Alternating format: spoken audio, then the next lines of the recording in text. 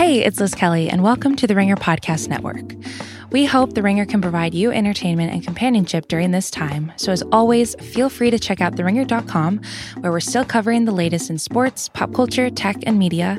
And the Ringer's YouTube channel can provide endless amounts of entertainment. You can find that at youtube.com/theringer.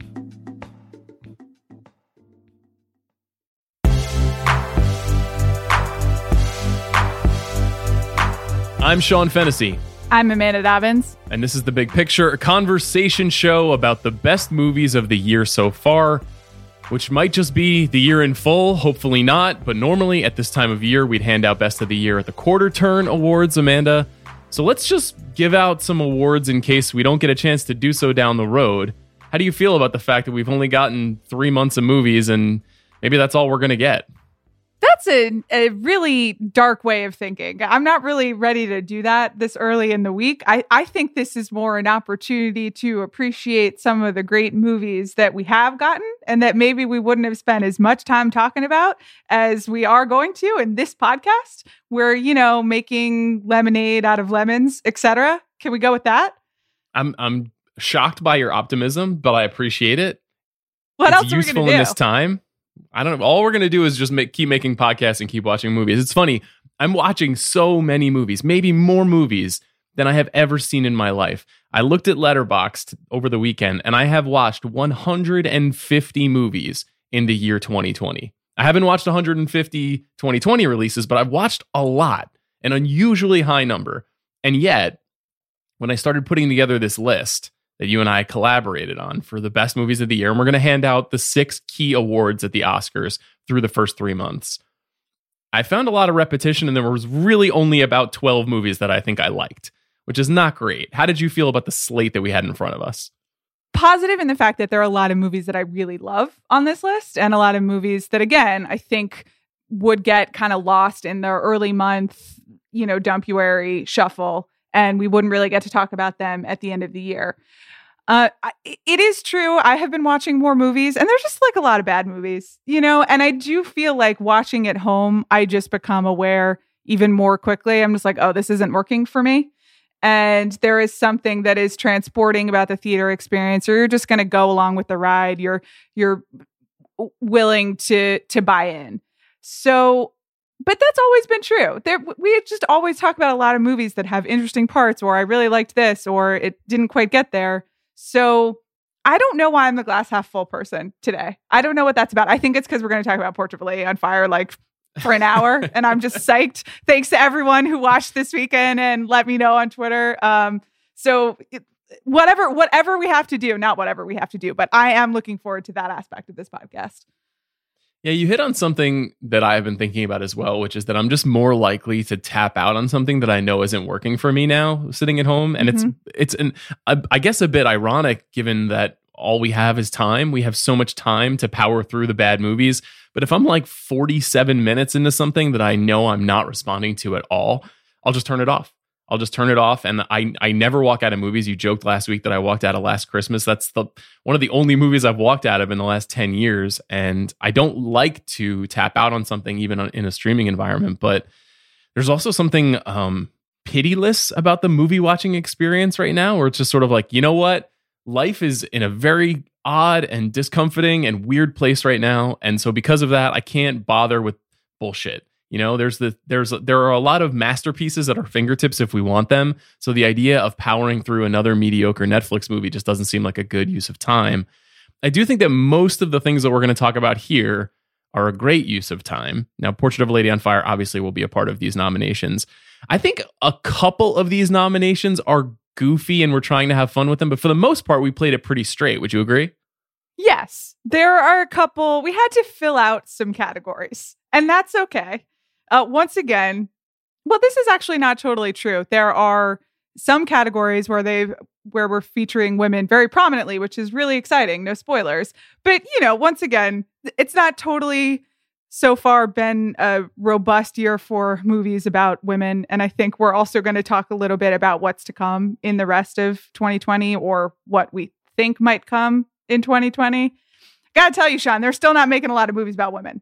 I don't know whether you noticed that. So sometimes we were just, some of these are trying to get to 5. How about that in a festive way?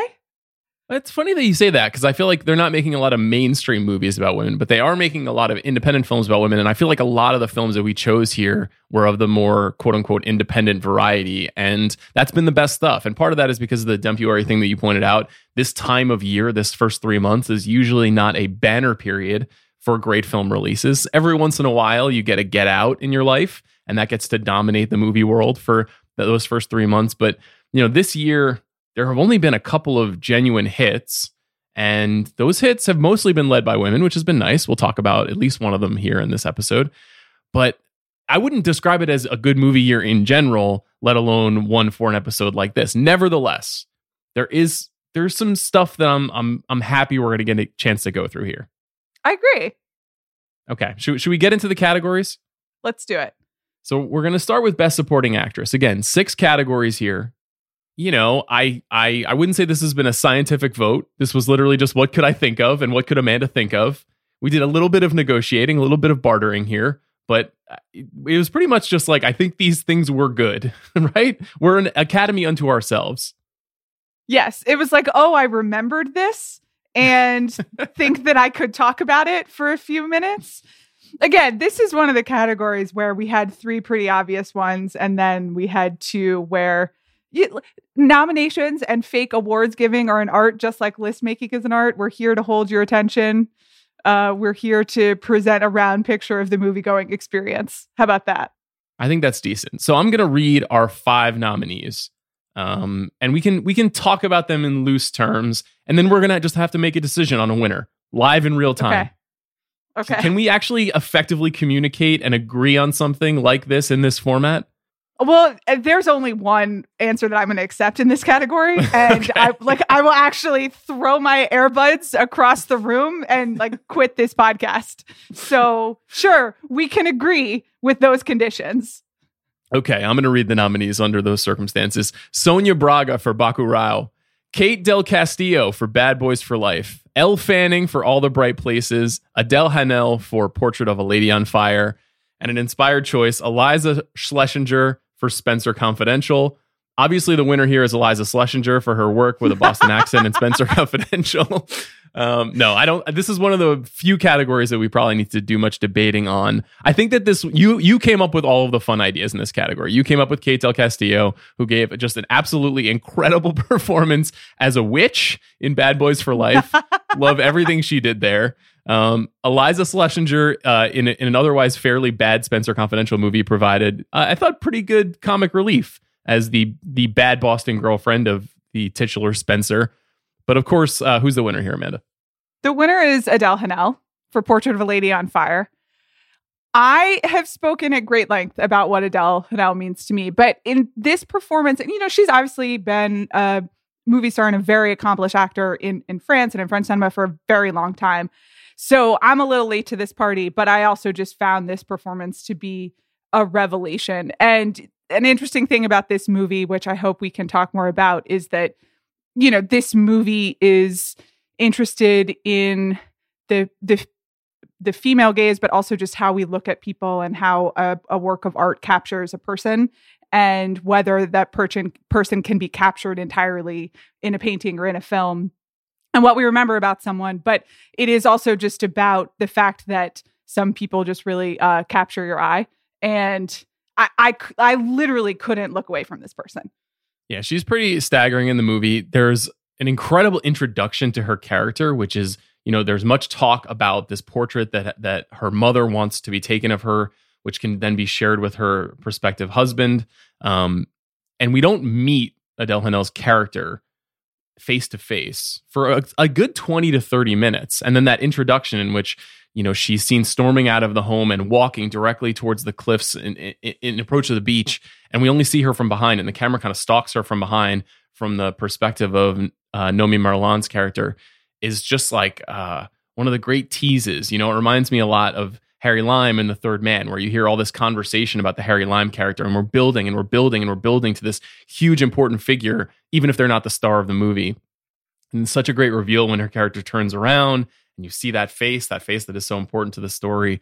And then obviously the performance she gives is amazing. If people haven't seen it, and I think a lot of people probably haven't, I would definitely recommend Water Lilies, which is Celine Sciamma's first movie and Adele Haenel's first performance.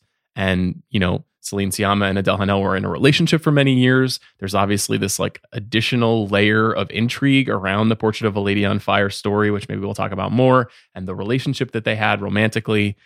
But in Water Lilies, she plays, again, similarly an object of affection, an object of adulation. There's a young woman who, a 15-year-old girl essentially, who sort of falls in love with the idea of looking at Adele Haenel's character in the movie. They're both teenagers in high school. Synchronized swimming plays a pretty significant part in that movie, so we can call it a sports movie for Ringer purposes. But I think if people are interested in finding some more stuff, she's obviously, as you've noted, I think about to be even more of a big deal to American audiences. But the work that she's done over the last 10, 12 years is pretty amazing if you're into French cinema. And congratulations to her on her first Academy Award. This is very exciting. It really is. I'm thrilled. We're all really proud of her. Should we go to Best Supporting Actor, which is a slightly more difficult choice to make? Yes, let's do it. Okay, Best Supporting Actor. Here are our nominees: Jim Carrey, Sonic the Hedgehog; Pete Davidson, Big Time Adolescence; Samuel L. Jackson, The Banker; Orion Lee, First Cow; and Ewan McGregor for Birds of Prey. Now, I wouldn't say this is the most hallowed collection. Some good actors here. Some talented people. Names. Some big names, which is what you want out of Best Supporting Actor. You want something flashy. You want somebody to come in and kind of save a movie with their over-the-top work. I'm not sure that this is how Sam Jackson wants his Oscar career to be remembered. We should talk about The Banker very briefly before we give this award out. So this was obviously a movie that was planned to be released last year as Apple TV Plus's first Oscar contender. And there was some controversy around the release of the movie. And one of the men who produced the movie, I believe the grandson of one of the key figures in the movie, and there were some accusations made against that person. And so Apple, in light of those accusations, decided to sideline the movie for a little while. And then last week, they put the movie out, and you could watch it on Apple TV Plus. Anybody could watch it. For whatever reason, we've chosen not to discuss The Banker, even though I thought The Banker was fine. You and I saw The Banker together, and you turned to me during one of Sam Jackson's scenes when he is on a golf course just talking about golf for an extended period of time. And you whispered, "I'm so happy." So that, and you were like grinning. You really were just really happy. So if nothing else, this movie gave us like 3 minutes of Sam Jackson talking about golf and you being happy. And that is worth rewarding. Maybe not with an Academy Award, but that's nice. We can note that it happened. Who do you think is worthy of this award then, if not Sam? Because Sam Jackson doesn't have an Oscar, which is a crime. Right. And I think when we had to pick who we thought would win an Oscar in the next 5 years, I think Sam Jackson will, but hopefully for something with a little more meat than The Banker. So I don't know. These are different types of performances. I added Ewan McGregor on here for Birds of Prey. I really like this type of performance, which is just someone is just in a completely different movie, going for it and having the time of their lives. And you and I were not huge fans of Birds of Prey, but I was basically cackling the entire time that Ewan McGregor was on screen. I don't even really remember what his character was or what ultimately happened to him, but that doesn't matter because he was having a great time. So that's kind of like the fun award. And to me, even more than, I thought Jim Carrey was very good in Sonic the Hedgehog, but there's something about Ewan McGregor just like inventing his own movie, whereas Jim Carrey is a little more in line with the rest of the mood of Sonic the Hedgehog, if you will. But then I also thought that Orion Lee in First Cow was really wonderful. And that's like the actual accomplished pick, in my opinion. I think Orion Lee gives the best and most surprising performance. You know, let me ask you this. How old do you think Samuel L. Jackson is? Guess his age. 54. He's 71 years old. Oh my God. Really? 71. So if we don't give Sam this Oscar now, will he get a chance to win another one? I don't know. I guess that's true. You think that his only chance right now is in this made up podcast it's award up to situation me that and we're you, doing. Amanda. If not us, then who? If that's it, then let's give Sam Jackson the Academy Award for The Banker. He made you happy and he deserves it. I feel like if you can have Adele, then I can have Sam. Sam Okay, the golfer. It's like, yeah, it's not like I don't want this for Sam Jackson. I just also, how many people do you think have seen The Banker? Is it like 152 in the world? I don't know. Maybe it's 400. I don't think that Sam Jackson, does he currently have any movies lined up that are, I mean, here are the movies that are coming out that Sam Jackson is a part of. Spiral, which is the new Saw movie, a movie called Blazing Samurai, and The Hitman's Wife's Bodyguard, which is the sequel to The Hitman's Bodyguard. Did you see that one starring Ryan Reynolds? I didn't. Somehow I missed that. Okay. So I don't think that Sam's going to have another chance with any of those films. The Banker, frankly, is really the last prestige movie he'd made in a long time. I mean, he really has been making movies like Kong Skull Island and Avengers Endgame and The Legend of Tarzan. And, you know, Sam is just is in the parlance of Jalen Rose, just he keeps getting them checks. Like that's what he's into in his 70s, which I respect. I appreciate that is something that he wants to do. But I also think we should give him an Oscar before he dies. Okay, that's great. Congratulations to Samuel L. Jackson, the winner of this Academy Award that we made up. It's very exciting. Should we go to Best Actor? Yes. I have no idea what I'm going to do in this one. So this will be an interesting live deliberation. Can't say I feel tremendously good about all of our fake nominees here. I'll read them off to us. Ben Affleck, The Way Back. Pier Francesco Favino, The Traitor. Will Ferrell, Downhill. John Magaro, First Cow. And Lakeith Stanfield for The Photograph. I'm a little bit, I'm not even torn. I'm not in love with anything we have here. I feel the same way. We kind of had to get, not creative, but it wasn't like 5 nominees immediately popped into our heads on this one. And I don't, again, John Magaro and First Cow, really lovely performance. I think that the chemistry between him and Orion Lee is what actually makes that movie work. So I don't really think you can give it to any one person. Yep, I agree. Will Ferrell, I just like him. And I do think that he's good in Downhill, but it is obviously like a subtler performance. And at the end of the day, now more than ever, I just want Will Ferrell making me laugh. And instead, it was Will Ferrell making me both uncomfortable and also thinking that he was not vicious enough. So let's see. Lakeith is wonderful in The Photograph. But again, that is less of a performance than a presence, just because that movie is more of a mood than a movie. So far, your cases are strong. Yeah, I have not seen The Traitor. Would you like to speak about The Traitor for a bit, and then you and I can have the way back dialogue? Yeah, I think that seems appropriate. I've mentioned The Traitor briefly on the pod before. It's an Italian mob epic written and directed by Marco Bellocchio, who is a longtime Italian filmmaker. It's a much more Italian version of a mob movie in terms of the way that we understand the underworld and the figures inside of it. The performance that Pier Francesco Favino gives is really good because it sort of transpires over a period of decades and across continents. And he's essentially a mob boss who has been apprehended and who turns state's evidence and testifies against the entire mob world across Italy, and gives a very kind of textured and layered performance and is a very, really captivating screen presence. He's not an actor I really can remember seeing previously. And it's just one of those kind of like mob epics where the person at the center of it, the same way Ray Liotta at the center of Goodfellas, just kind of holds your gaze the whole time and is surrounded by all of these fascinating characters.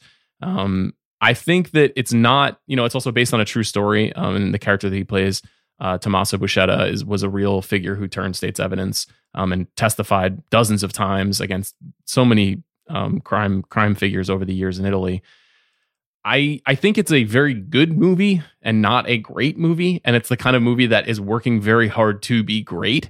And while I really like the performance that he gives, it's the sort of thing that like we just won't, no one will be talking about this movie in 6 weeks. So if they're even talking about it now, and it had a very limited run in the States, it played festivals last year. And I think as a January release, it was very savvy on the part of Sony Pictures Classics, because it was like, are you hungry for something that feels like it's good? Because this feels like it's good, even if it ultimately is not.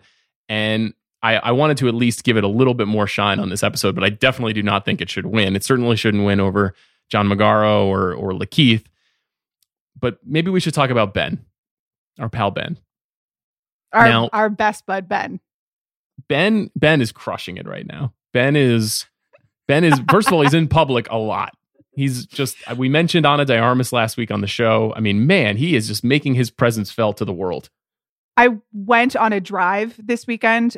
We didn't get out of the car because the beaches and everything in Los Angeles were closed, and we're trying to obey social distancing orders. But I did want to like lay eyes on the ocean. So I looked at the ocean, and then we drove past the Ben Affleck and Ana de Armas Brentwood Starbucks that has been featured prominently in basically all of the photographs.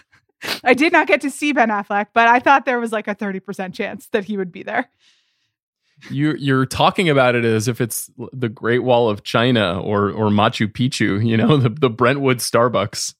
Well, it is a very recognizable Starbucks. Juliet Littman pointed this out on Jam Session. It's like bright pink and it's on Sunset. And if you have ever driven through, it's not Brentwood, it's the Palisades Starbucks. But it's very clearly where they have been.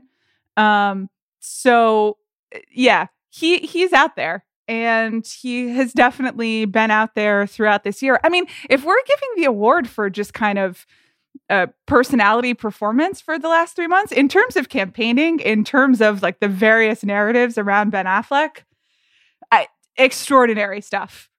And I'm grateful for it every day. In terms of what he's doing in The Way Back, we never really actually talked that much about The Way Back. I think that you were quite moved by it. Yeah, I have talked and written in the past about my appreciation for Gavin O'Connor's man cry epics, you know, his interrogations of felt masculinity and its relationship to sports. Let me just say that that's a sweet spot for me as a human being who works at The Ringer. I'm very interested in sensitive portrayals of guys struggling with shit going on and using sport to help solve some of their feelings.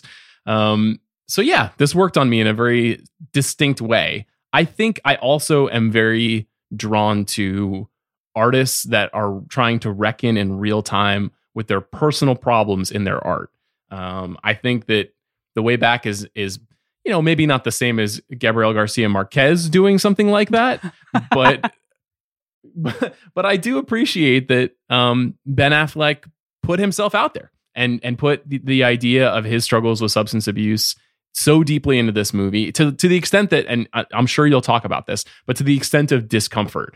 And I don't know if it's like, you know, courageous seems like a stupid word to use about a movie like this at this point, but I don't want to underestimate that.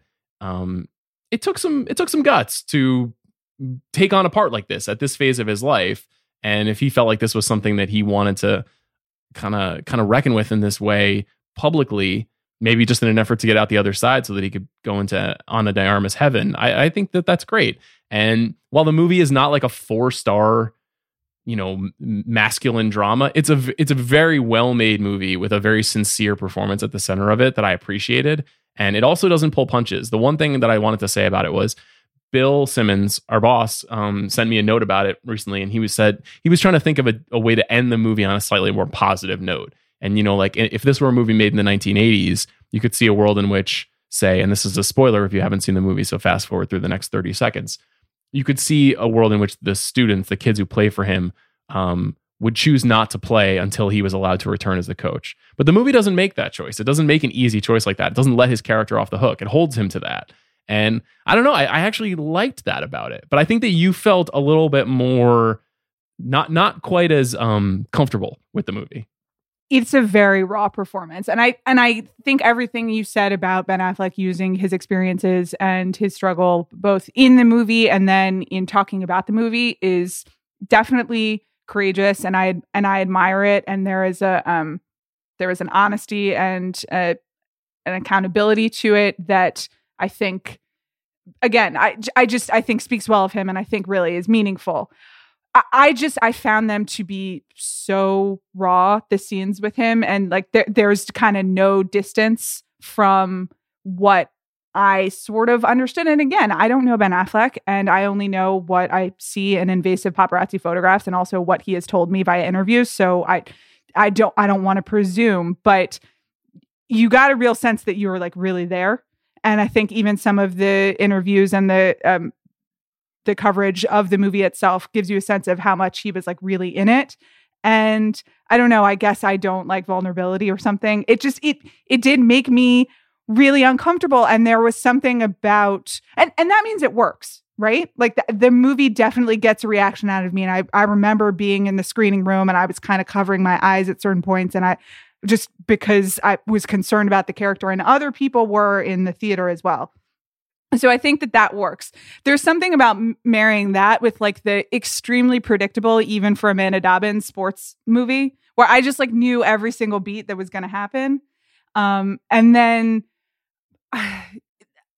it's swinging for all of the sentimental fences at the same time. I don't mean to, there is also like a sick child plot line, which is a very upsetting, but I was just also like, how much are we going to pack into this that is really, really uncomfortable and sad? And I guess I was aware that I was being manipulated, and somehow that plus the rawness of the Affleck performance, I just kind of, I keep like pushing my hands away. No one can see me, but I'm just like I want some distance. And that was kind of my reaction to this.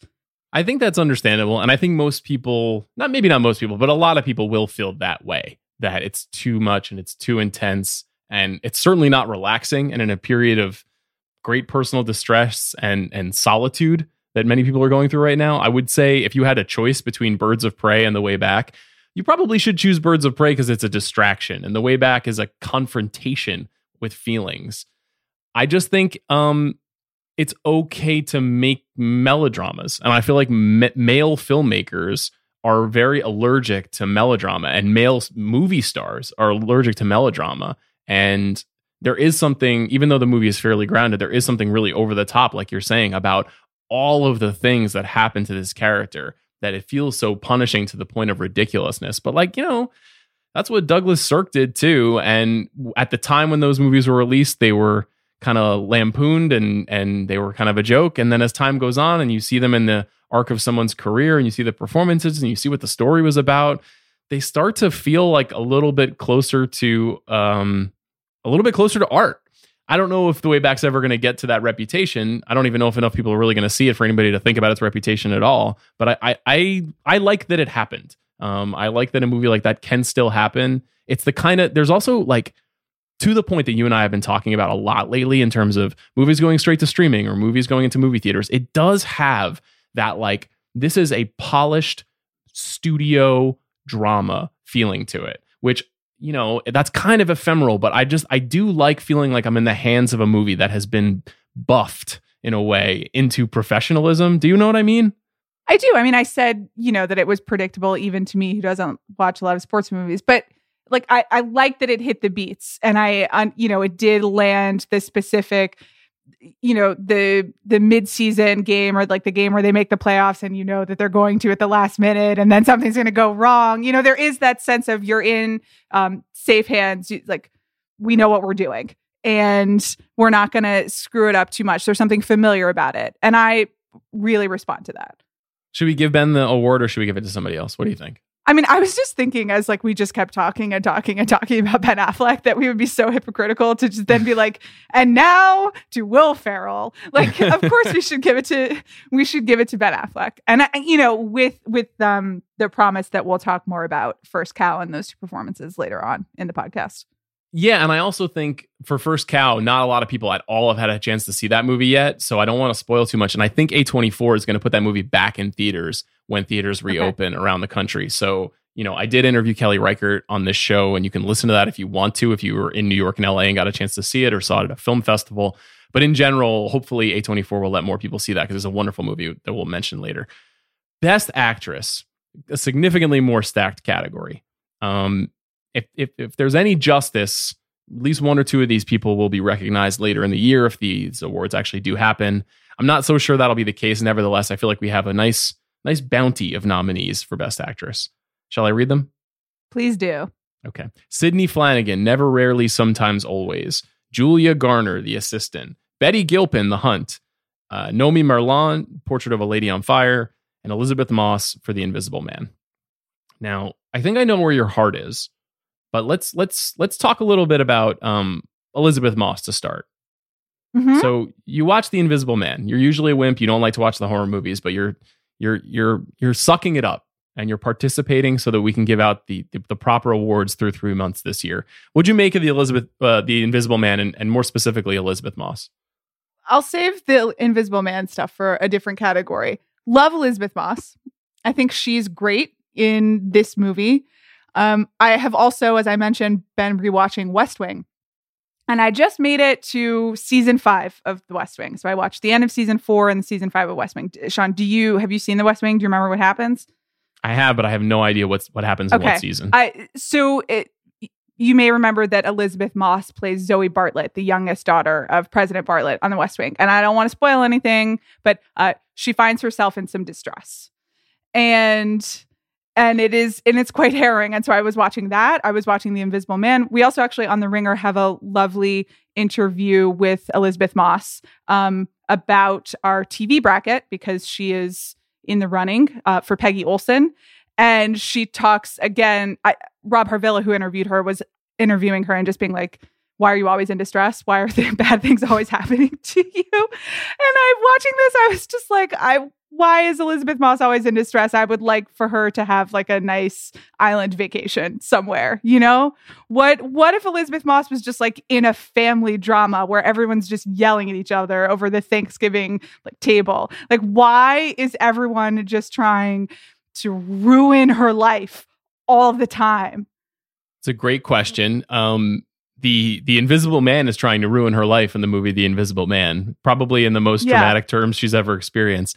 I don't know. I mean, she's obviously, I assume, partially attracted to those roles and also just incredibly well suited to those roles. You know, she has one of the most expressive faces in movie acting today and in TV acting. And, you know, like she obviously got her start on shows like The West Wing and then moved on to Mad Men and is in The Handmaid's Tale. But I think in the last 2 years, she's kind of emerged as a pretty great movie actor. You know, she's in Us. She was in Her Smell last year, one of my favorite movies of the year. She's in The Invisible Man. She is kind of, you know, The Invisible Man is really the first time that she has been center stage in a mainstream movie. And it was a big hit. And even though the movie is, it has some flaws. I'll be the first to admit that it has some flaws. I think that she's pretty much flawless in the movie. Like there's really not a false note. And the movie like this needs a really, really strong performance at the center for it to work at all. Yeah. She certainly carries it and carries a involved premise for a very long time. I think my response was just kind of like, I have seen a version of this Elizabeth Moss performance before, not in this situation and not at this scale. And you're right to point out that she is carrying a major movie, but it is slightly familiar territory for me in terms of her just being in terrible situations and making scared faces, which she's probably the best out at. So we've already talked about Betty Gilpin. We know that she's good. She's a good action star. This is a cool, steely performance. Very similar situation, a person you've seen on TV and not that much in the movies who's getting a chance to be a movie star. What do you want to say about Nomi Merlan? She has the toughest role, I think, in this movie. Not just because, you know, she is, as you mentioned, Celine Sciamma and Adele Haenel worked together for a long time. And this movie is certainly has echoes of the director-actor relationship, but also probably their relationship. It would be hard if it didn't at least have some connection. And so Nomi Merlan is the person stepping in for Celine Sciamma in some very fraught territory and also new to that working collaboration. And she has to carry some of the larger ideas that, you know, the headier French ideas about art and how we look at people and the female gaze and also bring the emotion. And she makes it look really natural. It's not the showy performance in the movie, but it's very moving. Yeah, I think she's wonderful too. Two other performances that we should talk about. Julia Garner in The Assistant, which is a movie that we have not spoken about really much at all on this show. Many people probably will recognize Julia Garner from Ozark, which is a TV show that I don't watch, but apparently many people love it. Season 3 returned on Friday to Netflix, and I would encourage you to check out all of the Ringer's coverage of Ozark because you won't be finding it here on the big picture.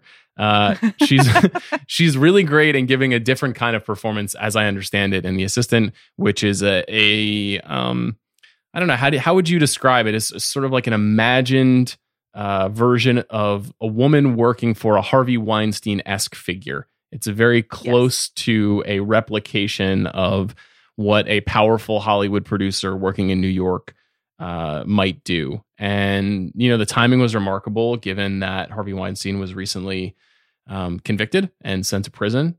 And this movie is unique because it is entirely from the point of view of Julia's character.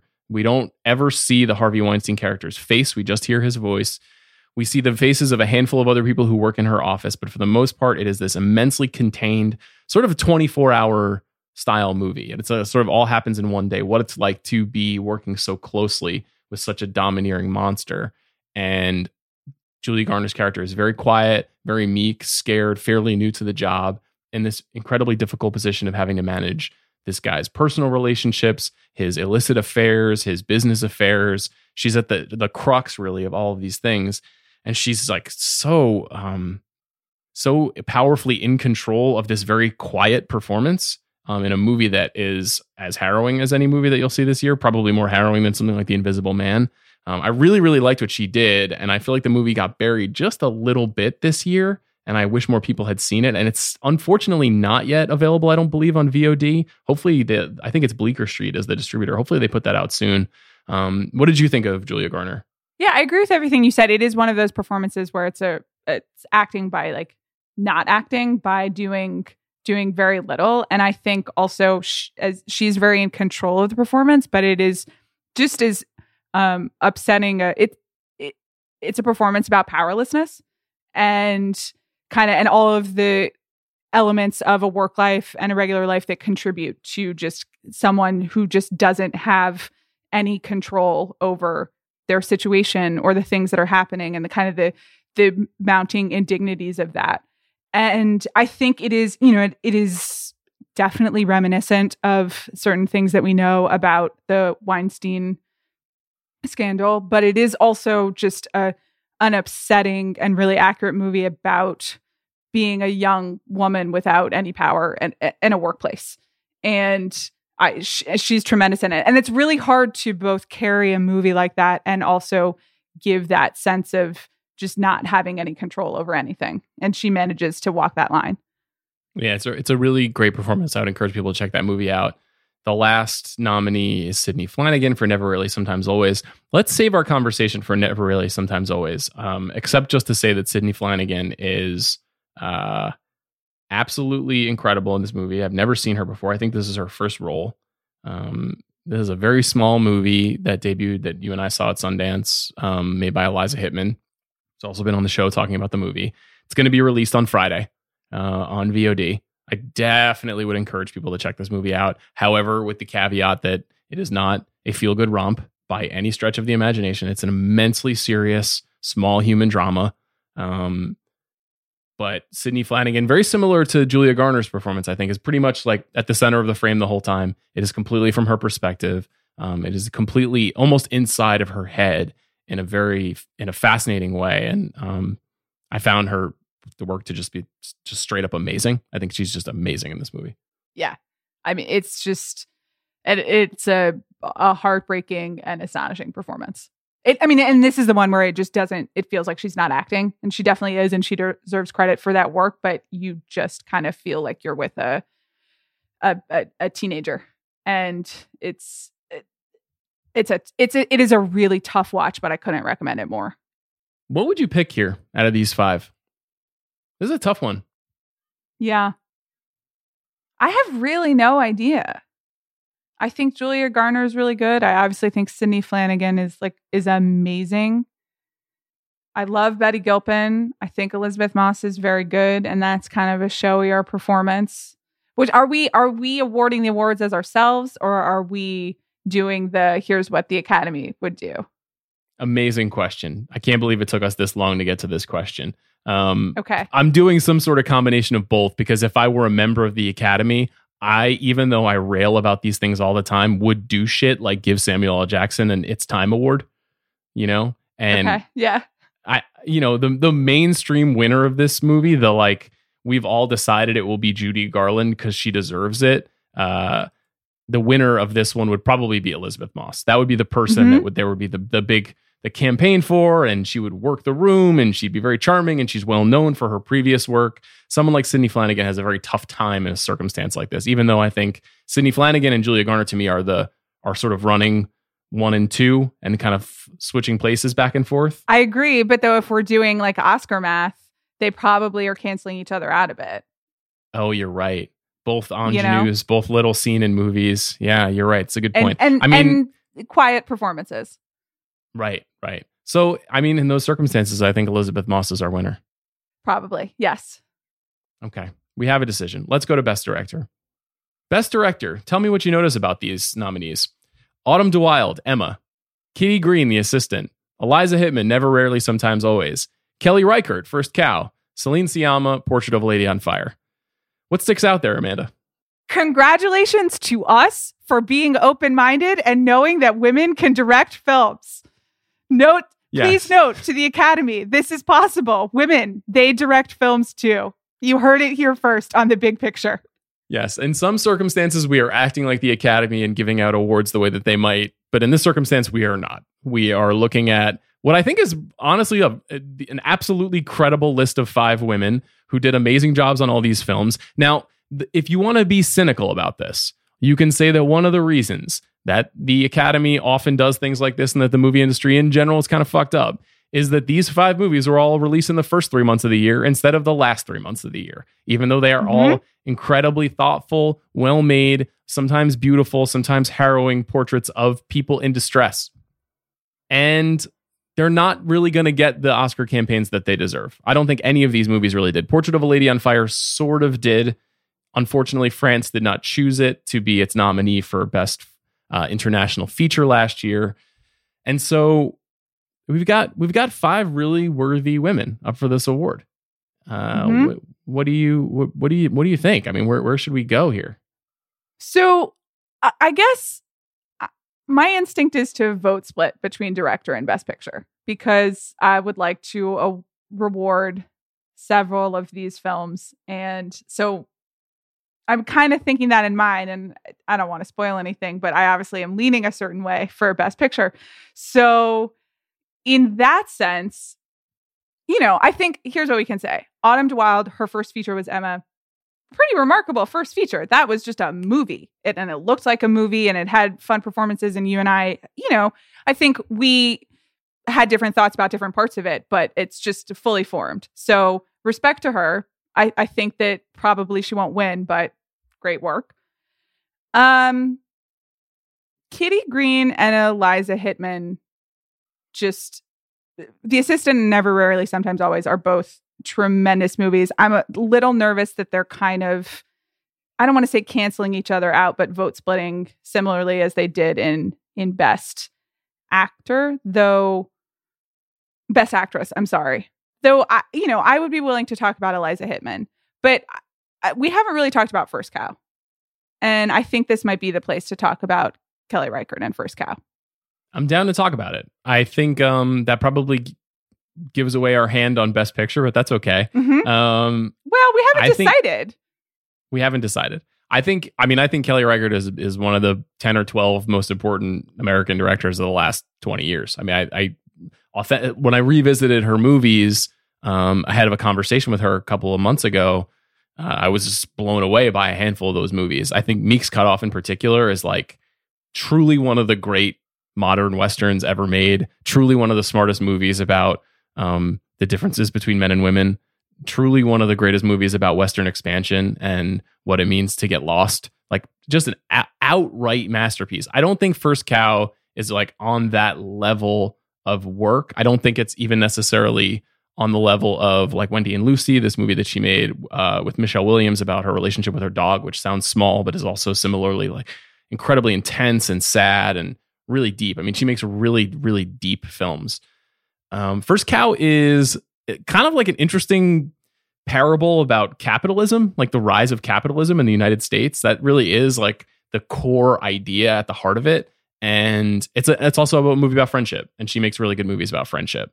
And so, you mentioned John Magaro and Orion Lee and the chemistry that they have in this movie, which is functionally the result of great directing, putting these two people in a room together and making their sparks fly between them. It's a kind of fraternal love story in a way. And it is, it's a wonderful movie that it feels like only she could make. Only she could make a movie that takes place almost entirely outside in the Pacific Northwest. That takes place like with these kinds of actors giving these kinds of performances. So if you're suggesting that we should choose Kelly Reichardt, I'm on board. I mean, I wanted to talk about it. The other thing that I really jumped out to me about First Cow, in addition to their friendship, which is like friendship chemistry, we don't talk about it that much, but it is really rare, and it's a very moving part of that movie. But she does also just create the entire world of the 1800s Pacific Northwest, and it's really immersive. And in comparison to something like Emma, which is also technically a period piece, but it's really stylized, and you're like, we're doing a costume drama, and it's and that's intentional, and that's part of what I really liked about Emma. But First Cow is extremely naturalistic, and you're just kind of like suddenly there outside making, what are the cakes called? Oh, I can't even remember. Like, they're not tasty cakes. That's a different thing. No, that's Philly.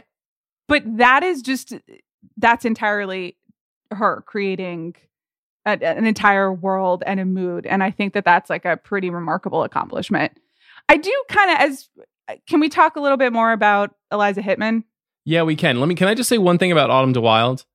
Yeah. I was very mixed on Emma, as I said on the show. I did listen to her conversation with Mike Mills on the DGA podcast, which I would recommend people check out if they liked Emma or saw Emma. And the amount of intentionality that went into what she did, I think it really opened my eyes in terms of the choices that she made and what she was trying to get across. So even though I didn't love that movie, I do think that she's right to be here because it was a feat of direction. She had a real vision for the movie, which you've pointed out in terms of the production design and the way that it's staged and the colors. And I think all that stuff is great. So I think she's really worthy, and I don't want her to go overlooked. But about Eliza Hittman, I mean, yeah, what do you think about her? I just think, and again, I know that most people have not seen this movie, and so we'll try not to spoil it. But this movie, you want to talk about a vision. This is a movie about a teenager from Pennsylvania who is trying to get an abortion. And she has to travel, and it's the various hurdles that she faces in order to get an abortion. And we won't go much further than that. But there is a way that a story like that is typically told, both in terms of how it's shot, but also the themes and the morals and even the emotional centers that you're trying to hit. Like when you hear that, you imagine a certain type of movie that's possibly a little bit closer to like an after school special or just like a really wrenching like issue movie. And this is a movie about process. And this is a movie about bureaucracy, as that's the word that Eliza Hittman has been using. And it's done perfectly, but there's something about just wanting to tell that story that way, and then finding Sidney Flanigan and finding all of the other actors, and just it kind of the note perfect process movie that she makes that I think is like astonishing. Yeah, I agree. That's really well put. And it is about very much the process of going through this potential procedure that the character is portraying. And that's the whole movie. The whole movie is just about this pursuit. It's almost like a woman on a mission movie, but in very, very intimate and emotionally dynamic terms. Making a choice amongst these five women is kind of silly. This whole endeavor is kind of silly. I would probably go with Kelly Reichardt as a kind of like similar It's Time sort of reward, even though with the expectation that Eliza Hittman starts to make slightly bigger and slightly bigger films. You know, just if we're continuing to adhere to the traditional Academy hierarchical thinking, it's probably Kelly Reichardt's prize. I think that's probably true. Okay. Kelly Reichardt, congratulations. You are now an Oscar winner in the eyes of the big picture. Best Picture. I've got 9 nominees here. Mm-hmm. I feel okay about them. Here they are. There's some good movies on this list. There is. The Assistant, Bacurau, First Cow, The Invisible Man, Never, Rarely, Sometimes, Always, Onward, Portrait of a Lady on Fire, The Way Back, and The Whistlers. You know, you noted that The Way Back on this list might be a Ford v Ferrari style masculine edition. I kind of also ran. I'm not going to argue with that. I wanted to just mention The Whistlers very quickly if people haven't seen it. I think it's a film that you can rent via virtual ticket right now. It is. I did that this weekend. Were you able to follow the story? I would say that I understand about 60 to 70% of what was going on, but the kind of twists that I missed didn't affect my enjoyment of the film. So it's an interesting movie. It's a Romanian kind of crime noir film by Corneliu Porumbu, who is a very well-known Romanian international filmmaker who's made a couple of pretty big movies. He made Police Adjective, and he made a movie called Infinite Football, which was one of Adam Nayman's favorite movies of 2018. He's a very clever filmmaker. This movie is like larded with references to Hollywood films. There's so much Hitchcock. There's so many 40s noir dramas. There's some Michael Mann in this movie. If you're interested in that sort of thing, even though this has I found slightly confounding linear logic. I struggled a little bit keeping up with where the movie wanted to go, but it's really stylized and really cool and has some good performances. And I wanted to just give it a little bit of love on the show. Who are the big contenders here? The big contenders for me, obviously, Never, Rarely, Sometimes, Always, Portrait of a Lady on Fire. I think we should probably talk a little bit about Bacurau. But, those are all parasites, right? And that's great because we live in a post-Parasite winning the Oscars, winning the Best Picture world. And so we can put the 3 up. But you'll notice I didn't pick The Invisible Man, which was like a very nice movie about a rubber suit. And Portrait. And I didn't. You know what? I really enjoyed the first hour of Invisible Man. That was another one where I texted you afterwards and I was like, I have some questions. But I enjoyed the premise. I understood why people really liked it. Though I will say I did watch it at home.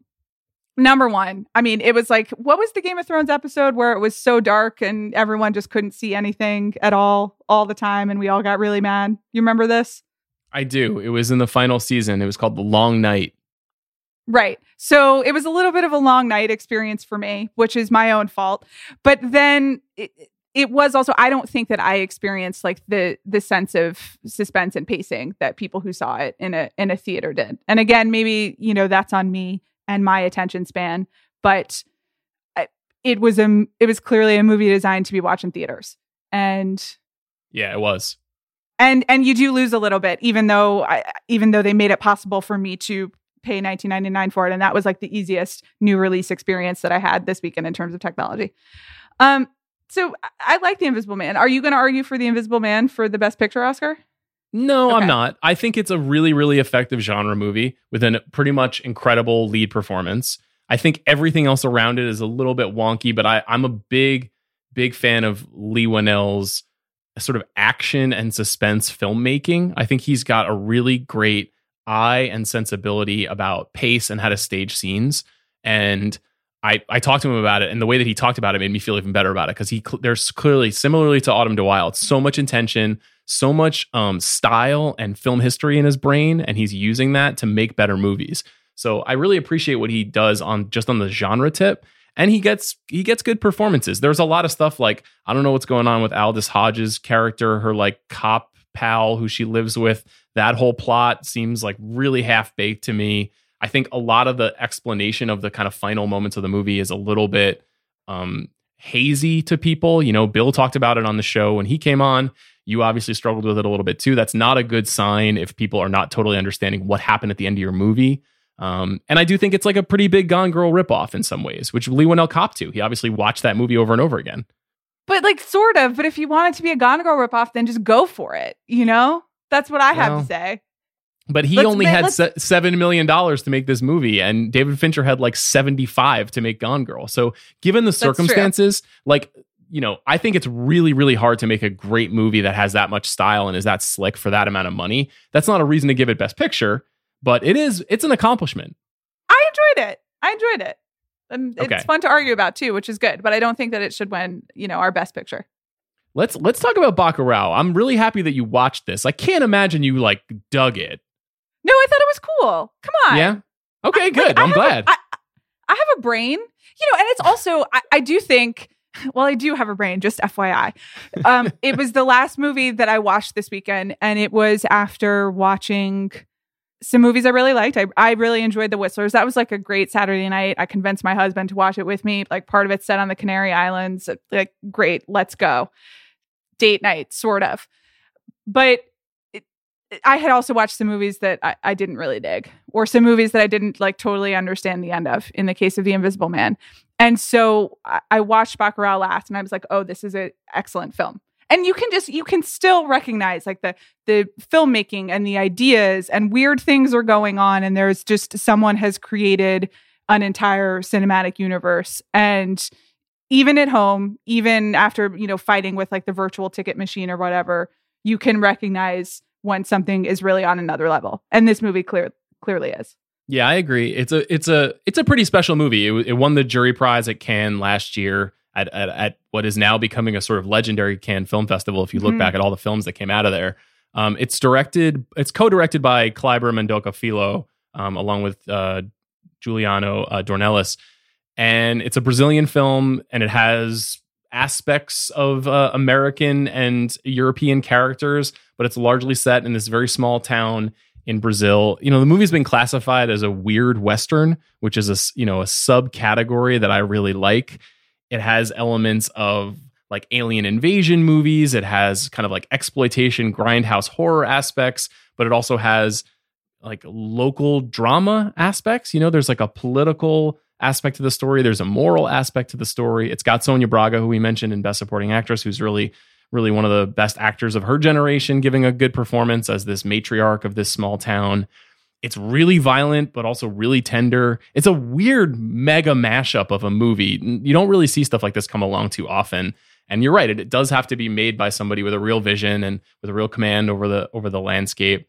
It also features Udo Kier, the incredibly weird German actor who routinely shows up in the strangest films for the last 40 years, who's always, always entertaining and over the top and kind of in a different movie, but it's okay. I think that this is like 80% what I wanted it to be, and came up just a little bit shy. I didn't think it was like the out-and-out masterpiece that I was hoping for. It is like 8 different movies, and it does kind of just turn into a different movie, and you kind of have to follow along for the ride. There's not a huge amount of exposition.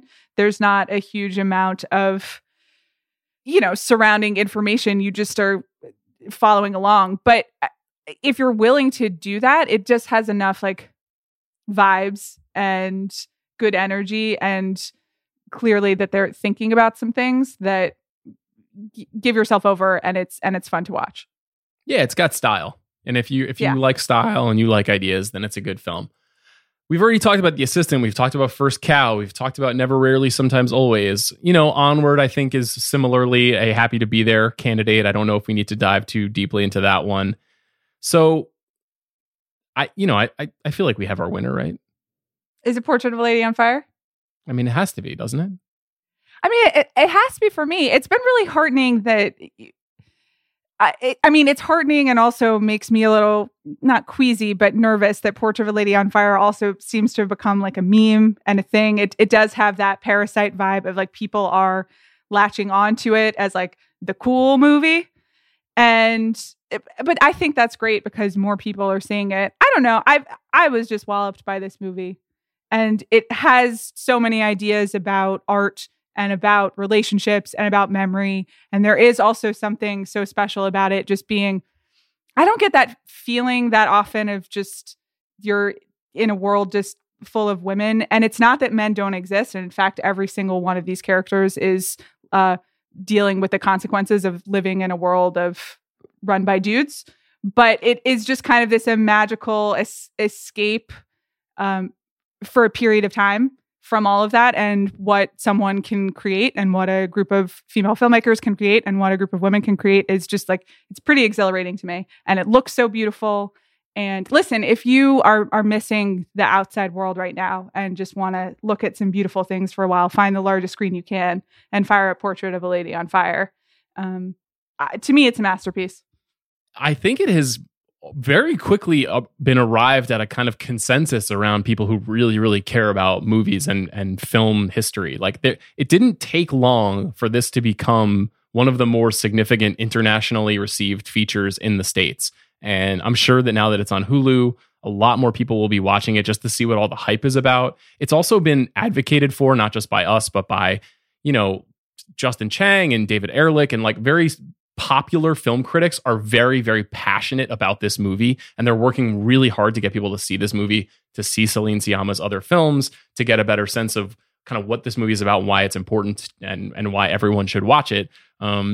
It's a very uncontroversial Best Picture pick to me. We are going to look back on Les Miserables being chosen as the French entry to Best Foreign Language Film as pretty much insane. And I think Les Miserables is like pretty successful as portraits of downtrodden people in a foreign country go. It's a effective crime drama in the same way. It's not a bad movie by any means, but Portrait of a Lady on Fire, when I talked to Celine Sciamma, I compared it to the way that people talk about Carol now, where it kind of took a year, but everybody just kind of realized that Carol was one of the most significant movies of the decade, and it told a story that was really meaningful. It was by a master filmmaker who had kind of been waiting to be recognized for something like that. And even though the Academy wasn't there for Carol the way that it probably should have been, and even though it didn't have a big box office success, there are thousands of people that are obsessed with that movie. And I feel like this movie is the exact same thing. It has the exact same sort of cultish hive that's probably only going to grow in the streaming era.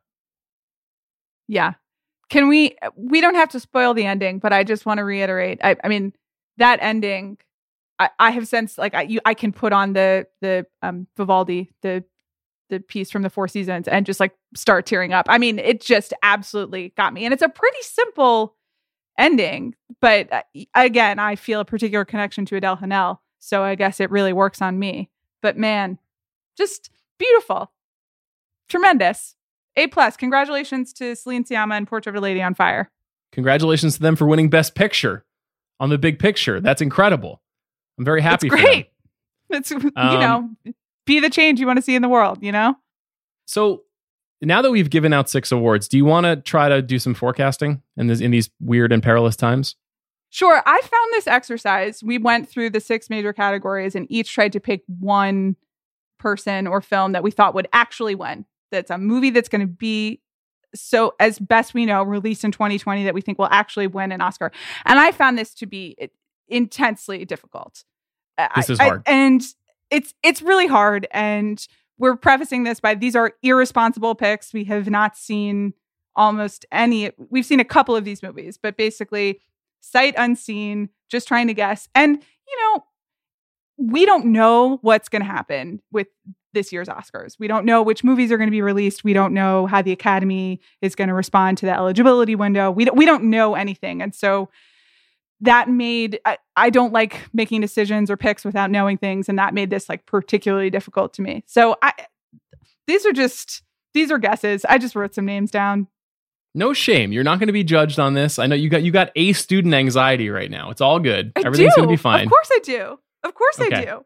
We just took a shot in the dark. We've only seen a couple of these movies, as you said. Let's just go through them fairly quickly. Now, we're not going to talk about every single prospective Oscar movie. In fact, I discovered the existence of a lot of movies that are going to be Oscar movies just in researching this made up exercise that we're doing here. But we'll just throw them out quickly. Best Supporting Actress. I have no idea if this is going to be a halfway decent movie, but I'm choosing Glenn Close for Hillbilly Elegy, which is Ron Howard's adaptation of J.D. Vance's novel, which is a Netflix film that is going to be very noisy in the fall. Glenn Close Obviously, she was the wife. You remember The Wife? The Wife, a movie I've seen and a book I have read. I can't believe you've read that book. I have seen the film as well. I think that we will see Glenn Close win an Oscar for Best Supporting Actress for Hillbilly Elegy. Who are you choosing? I think that's a smart pick. For the sake of variety, I went with an actress named Saoirse Ronan. You may have heard of her on our 35 Under 35. And she is in a movie called Ammonite, written and directed by Francis Lee. And it stars Kate Winslet and Saoirse Ronan. And my understanding of it is this is like a 18th century England lesbian romance. And you can just kind of see that Saoirse, being the younger, would be in the supporting category, and people being like, what a, visionary performance by this young actress. She's so young. I could see it happening. I think that's totally legit. Portrait of a Lady on Fire walked so that Ammonite could run at the Oscars. Supporting actress was one where I had a hard time finding some candidates, because many of the bigger movies slated for the second half of this year, and particularly like the larger ensemble movies, are very male heavy. As is always the case, frankly. Yeah. Speaking of which, I had a little bit of a difficult time choosing Best Supporting Actor, and the pick that I chose is a little bit of a cheat. But I think that there might be some category fraud that's going to come into play with this one. So I went with Steven Yeun for Minari, which is a movie that we talked about a little bit on the show in the aftermath of Sundance, which went on to win the Grand Jury Prize at Sundance. This is Isaac Lee Chung's film about a family that, a Korean family that moves to the middle of the country and attempts to build a farm of its own, a sustainable farm of its own in the 1980s. I thought it was incredible. The best narrative movie that I saw at Sundance, and Steven Yeun has been on this path of pretty much only working with great filmmakers and looking for great projects since leaving The Walking Dead. And I'm very, very excited to see what else he chooses. I think there's a case that he is best actor in this movie, that he has the lead role, but I also think that you could see a world in which, because the movie kind of moves away from him in the second half in a way, and I could see a world in which they position him as a supporting actor. I think that's a good theory. I also have no problem with category fraud if it means that actors I like and performances I like win Oscars. So go for it, Steven Yeun. Like, let's do it. I was also just completely moved by this movie, and his performances in it is wonderful. So it sounds great by me. I again, just for variety, picked someone else. I went with Bill Murray for On the Rocks, which is the upcoming Sofia Coppola movie, which is about a young woman played by Rashida Jones trying to connect with her father, who is played by Bill Murray. And I think, again, this is probably category fraud, because my understanding of this movie is that it stars Rashida Jones and Bill Murray. But you can see him doing them trying to slide it in because it focuses more on her journey. And I think, were you tweeting this weekend about how Bill Murray didn't win an Oscar? Yeah, I was. He should have won an Oscar for Kingpin, which is an extraordinary 1996 comedy that the Farrelly brothers should have been recognized for as well. Have you noticed that you're tweeting a lot more? Do you just know? Oh, I just wanted to. Of course. As long as I'm you're stuck aware. in my house, Amanda. What else am I going to do? I mean, I just the Coldplay rankings on a Saturday night. I was just kind of like, okay, as long as you're aware. I'm just incredibly drunk and high trying to get through this like everybody else, just tweeting through it, Amanda. Coldplay was good, and I don't know why you had to have that realization 20 years later. They were great for 2 albums, and then everything after that is pretty much terrible. That's what I landed on. The world seemed to agree. Yeah, the world knew that 20 years ago, but welcome to the party, Sean Fennessy. I was there. I was a fan. Okay. I just think they've taken on a kind of an unfortunate reputation in the last 15 years. They did, but those first 2 albums are good. Anyway, I picked Bill Murray for On the Rocks. It's a good pick. I'm sorry about all my tweets. What can I say? It's a tough time right now. We're all coping in different ways. I'm also coping with Best Actor. Best Actor is another movie that I saw at Sundance for my pick. I don't know if this will hold, because this guy's already won an Oscar before, but it does feel like the kind of movie that usually wins. It's called The Father, and Anthony Hopkins plays the father, who is an older man dealing with what is presumably Alzheimer's, though it's not actually explained in the film what he's struggling with. Maybe as a form of dementia of some kind. And it's a fascinating, very stagey film in which he is in the center of the frame. The entire film takes place all in one place, and he is asked to basically cope with the transforming state of his own mind. And it's showy, but it's also very simple and very touching. And I think the movie is solid. I think Anthony Hopkins is amazing. So he's the kind of guy who might win too. He's one of the most legendary actors of the last 50 years. Seems reasonable. And I've already seen the movie, so I feel comfortable making the prediction. What do you got? Okay. I have a movie that I have not seen.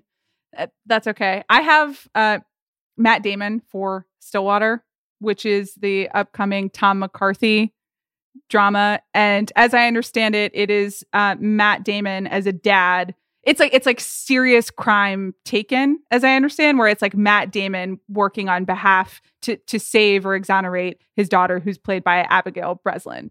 And so like a serious dad in crisis movie for Matt Damon, who's beloved, but has never won an Oscar for acting. It seems like, and who is so well liked, seems possible. I think that's a great pick. I think it's plausible. Yeah. Tom McCarthy obviously wrote and directed Spotlight. You know, he's very well suited to this kind of material. So seems like wouldn't be a shocker. Best actress. I like both of our picks here.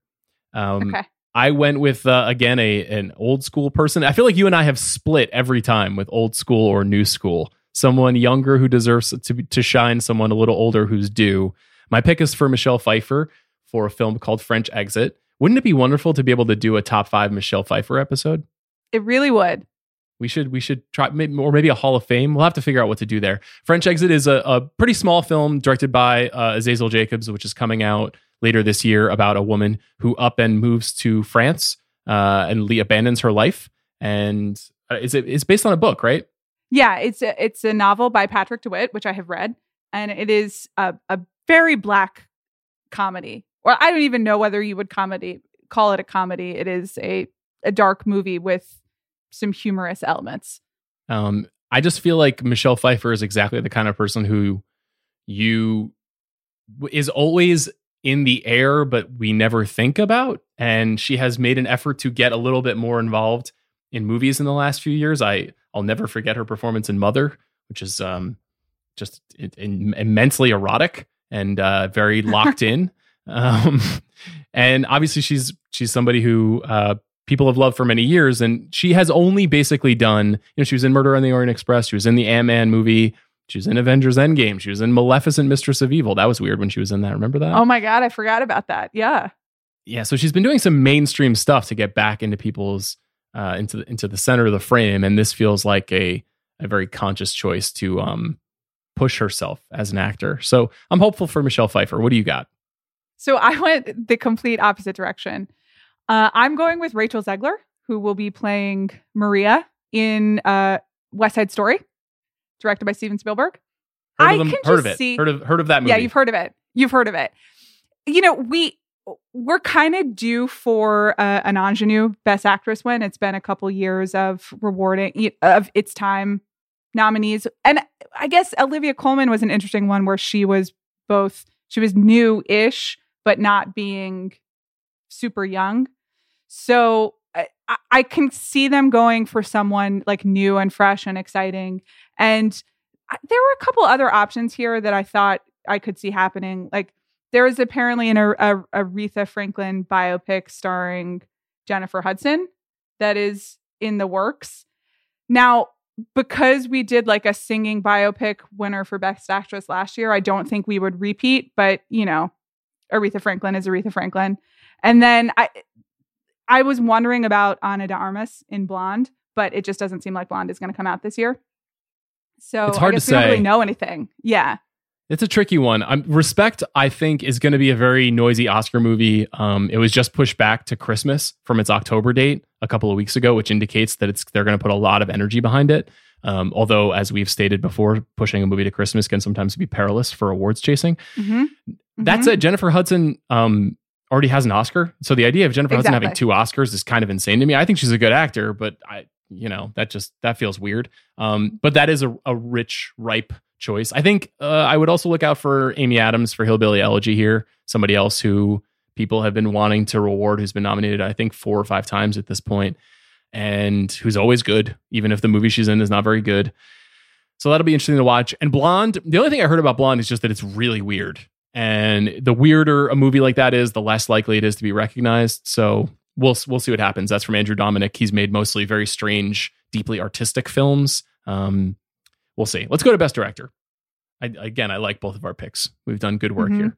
My pick is very simple. It's David Fincher for Mank. Did you see when David Fincher spoke to hundreds of English film students via Zoom a week ago? Did you see that story? No, I didn't, but I forgot to tell you that I did see Fincher walking down Franklin Ave the other day. Yeah. Did you hug him? No, I mean, I was driving by and also, respect social distancing, but I was just like, oh, it's David Fincher. Anyway, hope he had a nice walk. He's the best. Apparently, he spoke for 90 minutes to a class of students during social distancing, and every single student that was in that class tweeted about it and said this was the greatest day of my life. So that was very exciting. That video is not available anywhere. I'll just say right now, if you have possession of that video, feel free to slide into my DMs. I'd like to watch it. I'll pay you American dollars for it. I've talked about Mank like 5 times already. The movie's not coming out for another 6 months. I just, it's going to be a big deal. We're going to talk about it a lot on this show. What's your pick for Best Director? I have Spike Lee for Da 5 Bloods, which is his Netflix movie that is coming out. And it's Spike. And I also do think that we both picked directors with Netflix movies, which in my case was intentional. Because I just think that the platform and the certainty this year over any other year, people are going to see these movies. I mean, people are going to see Spike Lee movies anyway. I think that's so smart. I think you're so right about that. And I think this is going to be a big deal. I agree with you. When we talked to Paul Walter Hauser on the show, he had just finished shooting the movie and he said it was awesome and he was very excited about it. Seems like a great story. I've also heard some Delroy Lindo Oscar buzz for either Best Actor or Best Supporting Actor for this movie. We'll see. It's a war movie. It's a movie about reflection on what you did during the war. So those movies also, as we know, have a lot of look at 1917 and the way that that movie was celebrated. And I look forward to talking more about Spike. I've been slowly going back through the Spike movies that I'm not as familiar with and rewatching them. I watched Mo Better Blues a couple weeks ago. Bamboozled was just released by Criterion in a really, really awesome edition. I'm going to rewatch that. I think it'd be fun for us to do a Spike episode down the road. I would love to do that. Okay, Best Picture. I went with something right down the middle in a complicated world, coming off of a fraught election. There's only one guy who can guide us through the troubled times. And that guy is Aaron Sorkin, the writer and director of The Trial of the Chicago 7, which just kind of feels like the kind of movie that we're going to want to recognize. A movie about justice, a movie about revolution, a movie about, sticking to your guns, so to speak. That's your guy. I mean, listen, that's my guy. This is one of my most anticipated movies of the year. And I would just love for it to be excellent. I would love for it to be in the Best Picture conversation. I'm not counting my, eggs, chickens, whatever that phrase is before I see it. I do think also there is an interesting makeup aspect to this of it's 10 years since Social Network did not win. And so you could see people taking that a little seriously. So that's a great pick. I went with Mank for this one. And my reasons were twofold. Number one, really 3, I guess, because taking Fincher seriously as well. Again, talk about Social Network makeup. Number 2, the Netflix of it all. And I just think that Netflix is just going to have an easier time with campaigning. And I do also think that it's going to be a year for comfort at the movies. I have certainly been feeling that and what I have been seeking out, but I think people might gravitate towards things that are familiar. And this is a Hollywood story. And we've had a couple years of thinking, Hollywood loves movies about Hollywood. And then Once Upon a Time in Hollywood did not win and A Star is Born did not win. But I think that kind of latent tendency could show itself this year. It would make sense to me. Once again, I think you and I are being way too optimistic about good movies being rewarded at the Oscars. Okay. We've been poisoned by Parasite. All this talk about Mank and The 5 Bloods and The Trial of the Chicago 7. And I don't know. It's just, we're so... I know. This has been surprisingly sincere and optimistic, this whole conversation. But that's because we don't know what else they're going to release. So I don't know what the Ford versus Ferrari is of this year, which was a very nice movie, by the way. And I don't know why I'm being so mean to it. But you know what I'm saying. I do. we don't know what's going to happen. I hope that the Oscar stays on track. I hope that the world gets back on track. I hope the movie theaters open by sometime this summer. I hope everything goes back to normal so that we can get back to talking about the things that we care about, like the Oscars. Amanda, this was fun. If you are interested in world historical cinema, which is a little bit of what we've talked about on this episode, I would encourage you to tune in later this week, where I'll be joined by Chris Ryan to talk about a person who I would argue is the greatest actor of the 20th century. His name's Toshiro Mifune. He is a Japanese icon. He's a star of many samurai films. He worked with Akira Kurosawa many times, and we'll be celebrating his 100th birthday by talking about every great thing he's done in his career. So I hope you'll tune in for that. Amanda, thanks again. Thanks to Bobby Wagner. Hope everybody is staying safe out there, and thanks for listening to The Big Picture.